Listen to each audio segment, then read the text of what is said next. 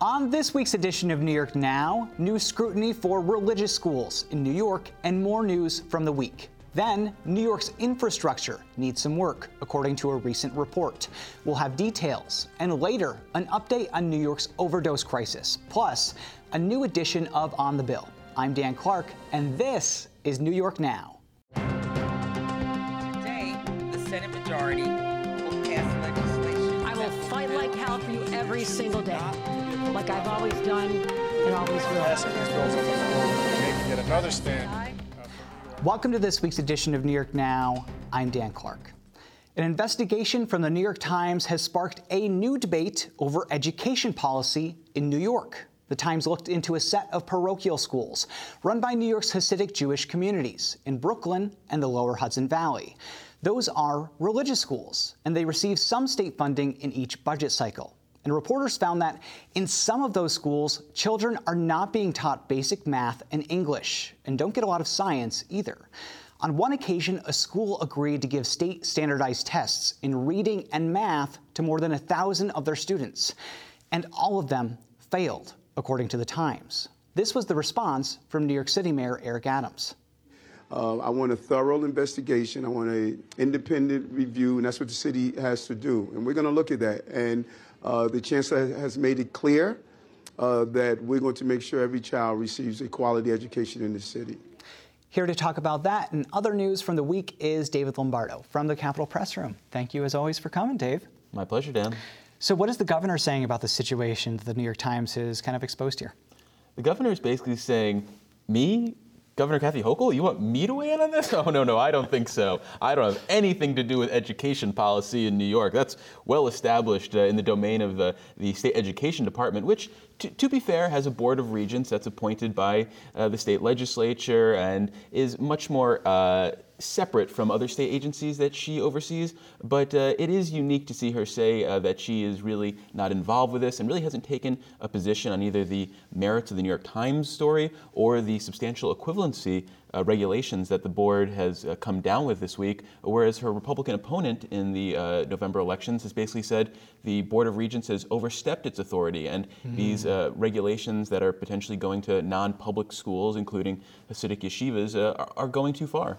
So it's always interesting to me when our electeds tell us that they don't have power over something that they very clearly have power over. In this case, I mean, the governor could propose a bill. The legislature could propose a bill. They could pass legislation. There are bills. Yes. There are bills that are kicking around right now that have to do with strengthening the laws that are already on the books with regards to the substantial equivalency requirement in New York state law. This is a 160-year law that basically says all kids, no matter whether you're going to a public school or a non-public school, are guaranteed a right to a sound basic education. Basically that you emerge from your schooling experience with minimum criteria. And the governor could champion something like that. Instead, what we're seeing is a real abdication of oversight. And that's really one of the big things that emerged from this New York Times story, is that local officials in New York City and in the Lower Hudson Valley, as well as state officials, have basically said, I'm not going to get too involved in what's happening at these Hasidic yeshivas, these schools that's tailored to a sect of the Orthodox Jewish community. The best example of that is an investigation that was launched in 2015 by the de Blasio administration in New York City that we're still waiting for a conclusion to, because people find this to be a very sensitive topic, and that has to do with politics and voting blocks, and we can get into that, but for some people this is a very controversial issue. It is, and I can see, so from the Hasidic community, their argument is basically that they don't want to abide by these substantial equivalency standards. They don't want to do that because they're essentially in these schools preparing their children for the life that they are living, right? Which is a more traditional life where it's more religious focused. But at the same time, people are now questioning, well, is it substantially equivalent in that way as well? So they argue, in addition to the fact that this schooling is very specific in nature and that as a religious institution, they have the rights to focus on their religion and their tradition and the Jewish law that they want to focus on. But they also will argue, often without a lot of broad evidence, that kids who go through the system are emerging well-schooled in math, science, and English. But what the New York Times story really highlights is that there have been some sort of national standardized tests back in 2019 that indicated how poorly these kids were doing, especially compared to their peers. And this reporting highlighted how there's a real gender gap, too, amongst the boys and girls in the Hasidic community, with boys all demonstrating no proficiency in the math and reading that they were tested on in 2019. So, yeah, there's a real big problem, and what we hear from people who have emerged from the Hasidic community and tried to live a life outside of it is that they don't feel prepared for anything other than life within the Hasidic community. Turning to other news from the week, it was actually a strange week for former Governor Andrew Cuomo, whose name we don't hear quite a lot in the news. Let's start with his complaint against the New York AG. So, what is he saying here, Dave? Let me tell you what I think he's saying. He's basically saying that Tish James, the New York AG, put herself politically into this investigation, inserted herself. Am I missing anything? No, I think you're nailing it exactly. He's arguing that there was a basically malicious intent on her part to steer the investigation that she was responsible for in 2021. And what's funny for me is, as a reporter who was watching this unfold, was that I thought she was going to steer this away from Andrew Cuomo. I think we all did at the time, because she was a Cuomo ally. Right. And he, in her defense, he assigned this investigation to her. She didn't take it on. It wasn't someone that he didn't want her to end up with it. He had already come up with his own dream team panel of investigators. But eventually he did authorize her to follow this. And it's a question of, did she just follow this story where it led her? Did she lead witnesses in a certain way? Did she try to avoid certain witnesses? And that's all going to be very tough to prove for the state ethics grievance panel because there's going to have to be some sort of paper trail that Andrew Cuomo would have to find, and that's going to be a real tough thing to uncover if it even exists. And this is a complaint with the Attorney Grievance Committee, correct? So yes. The result would potentially, let's say everything went his way, the result would be that she would potentially be disbarred or disciplined or something like that. Exactly. We have about less than a minute left. One of the women who has accused the governor of sexual harassment, Charlotte Bennett, has also now sued him in federal court. So give me a Cliff Notes version. Essentially, she's arguing that his conduct and the subsequent handling of her complaint violated her rights, her workplace rights, the sexual harassment concerns. And what's really going to be interesting here to watch is the fact that in federal court, there's a chance that leading up to all this, there could be a deposition of the governor, and we could learn even more than we did from the Attorney General's report about his conduct behind the scenes. So it's definitely something that's interesting, but could take some time to play out. So what else do you think could happen with this case? Well, because this is something that potentially involve other women who are alleged victims of the governor, there's the possibility that some of those women could jump onto this lawsuit. We're talking about most notably a state trooper who's had her own concerns about the governor's conduct and what that's meant for her career. There's a former aide to the governor who alleges a groping incident in the executive mansion. And then there's the fact that this is not something that just targets Andrew Cuomo. It targets some of his top aides, specifically in how they handled the complaint that Charlotte Bennett, the person who brought this lawsuit, how they handled her concerns when she voiced them about Andrew Cuomo and his conduct, basically arguing now that they didn't appropriately go through and examine her concerns, and basically just sort of pushed her off, basically made her change her career trajectory. So it'll be interesting to see whether they have to answer for their conduct in a more substantial way than they did in the Attorney General's report. And we should mention that the governor has still denied that he has sexually harassed anyone, and his team seems pretty confident in their legal strategy. So it'll be interesting to see how that plays out and what it looks like. It's going to be a long haul here. David Lombardo from the Capitol Press Room, thank you as always. Thank you, Dan. All right, turning now to the state capitol with a new edition of On the Bill, where we tell you about a bill out of Albany that you might not hear about otherwise. This week, we're talking about A9715, also called the 9/11 Notice Act. It was 21 years ago now that the World Trade Center was attacked, killing thousands and shocking the nation. But in the years that followed, we started to learn about a new danger. First responders and people who lived and worked near the site of the attack were getting sick and developing cancer. And we would find out that particles that lingered in the air on the day of the attack and for months after were the cause. So Congress approved new funding in 2010 to help those affected pay for treatment. That set up the September 11th Victim Compensation Fund. But to this day, a lot of people who worked in the area and might have gotten sick have not filed a claim. That brings us to the 9/11 Notice Act. It's a bill that would require businesses with 50 or more employees to tell past and present workers they could qualify for the fund. Michael Barish is a managing partner with Barish and McGarry. He's represented 9/11 victims and their families for the past 2 decades. 80% of the responders have enrolled in this free World Trade Center health program. Less than 10% of the civilians are enrolled in the health program.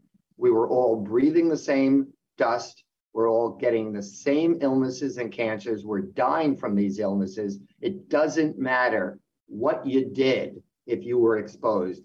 That bill is currently in committee in both the state Senate and the Assembly, but heading out now on New York's roads and a lot more. When we talk about infrastructure, we usually think about roads and bridges, but it's a lot more than that. New York's infrastructure ranges from roads to drinking water to things like mass transit and waste removal. And according to a recent report, those things need a lot of work. The American Society of Civil Engineers gives New York's infrastructure an overall grade of C. So for more on that and what we can do about it, I spoke with Assemblymember Angelo Santabarbara, a Democrat who's actually an engineer by trade himself. Assemblyman Santabarbara, thank you so much as always. It's great to be here, and thank you for having me on your show. Of course. So we're talking about infrastructure, which is an issue that I would describe as not so sexy of an issue, but I swear every time I'm driving down the road and I hit a pothole, the immediate thing that comes to mind is, why is our infrastructure so bad in New York? So we're talking about this report from the American Society of Civil Engineers about New York's infrastructure. We get a C this year out of A through F, the traditional grading system. Can you give us kind of like an overview? How does our infrastructure look like in New York overall? Overall, we did get a C grade, which means, it's an average grade, but there's still improvements that are needed across the board, anywhere from transit to ports to rail, roads you just mentioned. Yeah. The good news is this is a periodic report, and last time it was done was in 2015, which we had a C- as a grade. Since then, I can tell you that there's been a significant amount of investment dollars that have been put through the state budget to address a lot of the infrastructure needs that we saw in 2015 from this report card. But even with that tremendous investment, even this year, we saw a tremendous amount of CHIPS money through a number of different funds to address infrastructure needs. You can see it only moves the needle just slightly. So it shows that, there's a couple things. The investment is needed. So the report card is good because it shows us where we need to focus these dollars. But it also shows that in the case of roads, we're battling a lot of wear and tear because we live in the Northeast. A lot of wastewater treatment plants and water infrastructure facilities, they were built before modern engineering design. And now that we have newer materials, we have newer design, we have better materials, better products. We just got to make that investment, and these things will last a lot longer, and pavements will last a lot longer if we can get to the point where we can replace them with these newer materials. Goodness, I hope so. So let's go through, I want to just very quickly go through what we're talking about in terms of infrastructure, because it's not just roads and bridges. Right. We're talking roads, bridges, aviation, drinking water, rail, wastewater, solid waste, a whole bunch of stuff. So I know we have the grade of a C. Where are we doing kind of okay? There was a couple of grades where, solid waste seems to be a good area. I think there's 16 to 25 years of capacity left, which is good by the ASE standards. Roads were on the lower end, and I think that's always a challenge. But rail is another area where we need to make some investment. Drinking water, one of the best grades I think was public parks, where we got a B. But things like wastewater, transit, they're on the lower end. They're in the D category. So that shows that we need to make more investments there. We need to replace a lot of these wastewater treatment plants. I know in my district, in the city of Amsterdam, there's a lot of aging infrastructures. The pipes, a lot of the pipes are clay, which is not a very good material to use compared to the plastics they're using now that virtually lasts a life forever, almost forever. I don't know if it's forever, but it lasts a very long time. But it shows that, the state can put these dollars in, but really we need help from the federal government. And that's what this report card is intended to be. It's intended to be a tool for us to address infrastructure concerns holistically, but also to go back, because every state does this report card, and every state's in a little different category, different position. They can go back to the federal government and say, hey, a lot of these things were built by federal dollars. We're trying to keep up here, but we can only do so much.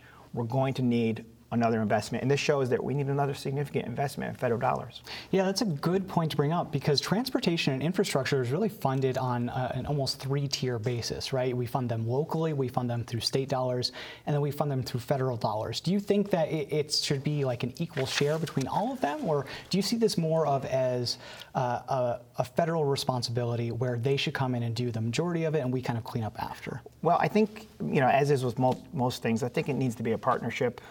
The wastewater treatment plants, the infrastructure, a lot of it was built with federal dollars way back. Now that we're looking to replace, update, maintain, some of that should be the state's responsibility. But when we're talking about, billions of dollars to upgrade treatment plants across the state, billions with a B, that's something where without the federal government, it's just not going to be possible in the near future. It's going to take a very long time. So we need that federal investment to look at this as way back when they first built them.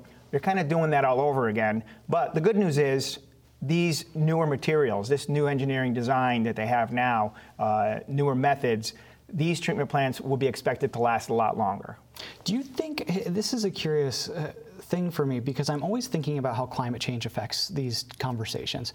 We have infrastructure needs that are influenced by climate change. We need to prepare for them. How much of this investment do you think is for older infrastructure needs that are now aging out of the system versus how much is new infrastructure needs that we're adapting to, or is it a mix of both, I guess? I think that, that's one of the once you go through the report, one of the things that they say, they make a point to highlight, is that we do need to reassess our infrastructure needs. How are we using our rail? Our ports are some of the busiest ports in the entire country. And that has changed over time. How many more roads are we going to build? How many more do we need? What's the population look like? So, in addition to that, you look at the changing technology, the changing infrastructure. Broadband is infrastructure. Yeah. And through COVID, we saw how important that was. When you go to something like remote learning and parts of the state that don't have reliable broadband, you just can't do it. So that is another category where we need to reassess where are we investing these dollars. We need to reassess how we're going to spend these dollars. The report card is useful because not everybody's an engineer in the state legislature. I happen to be, and I was involved with ASCE for a while, but not everybody is. So this makes it convenient. We're all used to report cards from school.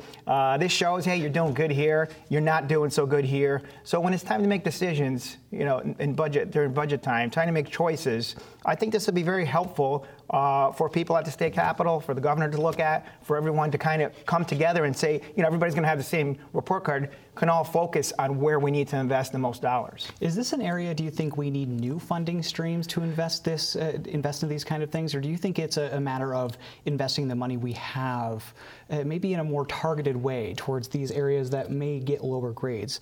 Can we even, I guess, put more money into this than we are? Well, I think that, the state budget, it's a big budget. I think there's always choices to be made. It's a question of if we're going to make the commitment or not to invest in some of the categories here. How much of a commitment are we going to make? And I'm hoping that we will see more of the state budget invested in our infrastructure. Just as we saw the last few years, I know broadband was a big push, and we made quite a bit of progress because we did focus our efforts on broadband. We saw how important it was, especially in some of the rural areas. So you can see that when it becomes a priority, it can be done. So same thing with any one of these categories. When it becomes a priority for everybody at the state capitol, you can see that you can make a difference and it can be done. You know, you were a big proponent in the spring of suspending the gas tax, which obviously helped New Yorkers and people at the pump. I think it was about 16 cents off per gallon there. It's going to end in December. We didn't get as much revenue because we suspended that tax. Do you think that plays into this conversation in next year's state budget at all? Absolutely. I think, at the end of the suspension, the gas tax suspension, the idea is to reassess where everybody is. Economic times, where are we? How much relief do we need to? How much more relief do we want to provide to people? And I think we need to look at that before ending it. We need to decide, is this working? Is this giving people relief at the pump, helping people save money, put money back in their pockets? That was the idea behind the gas tax suspension, and we had the federal dollars to make up for it. So essentially, the state has lost nothing through that gas tax suspension. So I think that we need to take a look at it. I wanted it for a year. I think we got it for 6 months. Right. So hopefully we'll get to that year mark, because I think right now people still need that relief. We need to find ways to help people get through some challenging times. That's one of the ways, I think one of the most significant things we did. So you'd like to see it extended to next June? I would like to see it extended to my original proposal, which was at least a year. Yes. And then, year to year, the budget changes so much, priorities changes so much in the state. I think that we need to look at it again. We need to see how our federal dollars still coming our way. Can we continue this? Maybe there's some other areas of relief that we can provide in addition to that. I don't know the answer to that right now. Obviously, next budget cycle, these most certainly, to answer your question, will be questions that are going to have to be discussed, and decisions will have to be made. Yes, we will be talking about that quite a bit in the first few months of the next year. Until then, Assemblymember Angelo Santa Barbara, thank you so much. Thank you so much. Great to be here. And we'll get a look at the state's spending on infrastructure in January, when Governor Kathy Hochul proposes her executive budget for the next fiscal year. But turning now to the state's overdose crisis. September is Recovery Month, and we're looking at the ways the state and others think about addiction. Reporter Alexis Young is here with more. Alexis. Thanks, Dan. Overdose deaths in New York State hit record numbers in the aftermath of the pandemic. In August, State Health Commissioner Dr. Mary Bassett announced a standing order for the overdose reversal drug naloxone, or Narcan, in New York State pharmacies. That's one example of how the state's focusing on harm reduction strategies to curb the opioid epidemic, something that nonprofits and advocates have championed for years. Dr. Chinazo Cunningham is the commissioner of the State Office of Addiction Services and Supports, also called OASIS. We're now in the process of establishing a new division of harm reduction here at OASIS, but really recognizing that as more and more people are dying of overdose deaths, we have to focus on keeping people alive, period. And there's some historical context for that too. Commissioner Cunningham says the state is looking at it through the lens of the so-called war on drugs, which had disproportionate outcomes for people of color. We know there's a history of racism, particularly around drug policies in this country. The war on drugs is one very specific example of really racist policies. We have to acknowledge that. We have to say those words out loud, and we have to do everything we can to right those wrongs. And so thinking about who is at highest risk and making sure that there are equitable services and really focusing on equitable treatment outcomes is absolutely critical. Community providers think of this in a similar way. Project SafePoint in the Capital Region offers harm reduction services at no cost, things like a clean syringe exchange and overdose prevention training. Candace Ellis, the executive director, said that's to meet people's needs at their own pace and on a broader spectrum. Substance use is something that many people do. Some, a glass of wine at night, or someone smoking crack. It's a continuum as to what that level might look like. So whether it's a substance that is legal or a substance that is illegal, it's very common for someone to use a substance for a particular way. So we just normalize that here at Project SafePoint, that use is something that we see on a regular basis, and sometimes it's more problematic than others. If you or a loved one are struggling with substance, please be safe. And we'll put some resources up on our website. That's at nynow.org. NYC.org. Dan? Thank you so much, Alexis. All right, before we let you go, a look ahead to next week. You might have heard about efforts in recent years from workers at Amazon warehouses to unionize. And the first big win in that fight happened right here in New York this spring. That's when Amazon workers on Staten Island voted in favor of forming the first worker-led union at the company, citing unsafe working conditions at the facility. And now there's new momentum for other workers. A similar union effort has popped up in the Albany area, where workers say they want a safer workplace and better pay. Worker Heather Goodall is leading that effort. What it means for me personally is to offer protection to these employees who feel unsafe going to work. State Senator Jessica Ramos, a Democrat who chairs the Labor Committee, has also had an eye on conditions for workers at these warehouses. My message to the workers at every Amazon warehouse is to keep organizing, to keep educating themselves, to keep agitating against a bad boss, and to certainly help our efforts to call on Governor Hochul to sign the Warehouse Worker Protection Act as soon as possible. More on that next week. Until then, thanks for watching this week's New York Now. Have a great week and be well.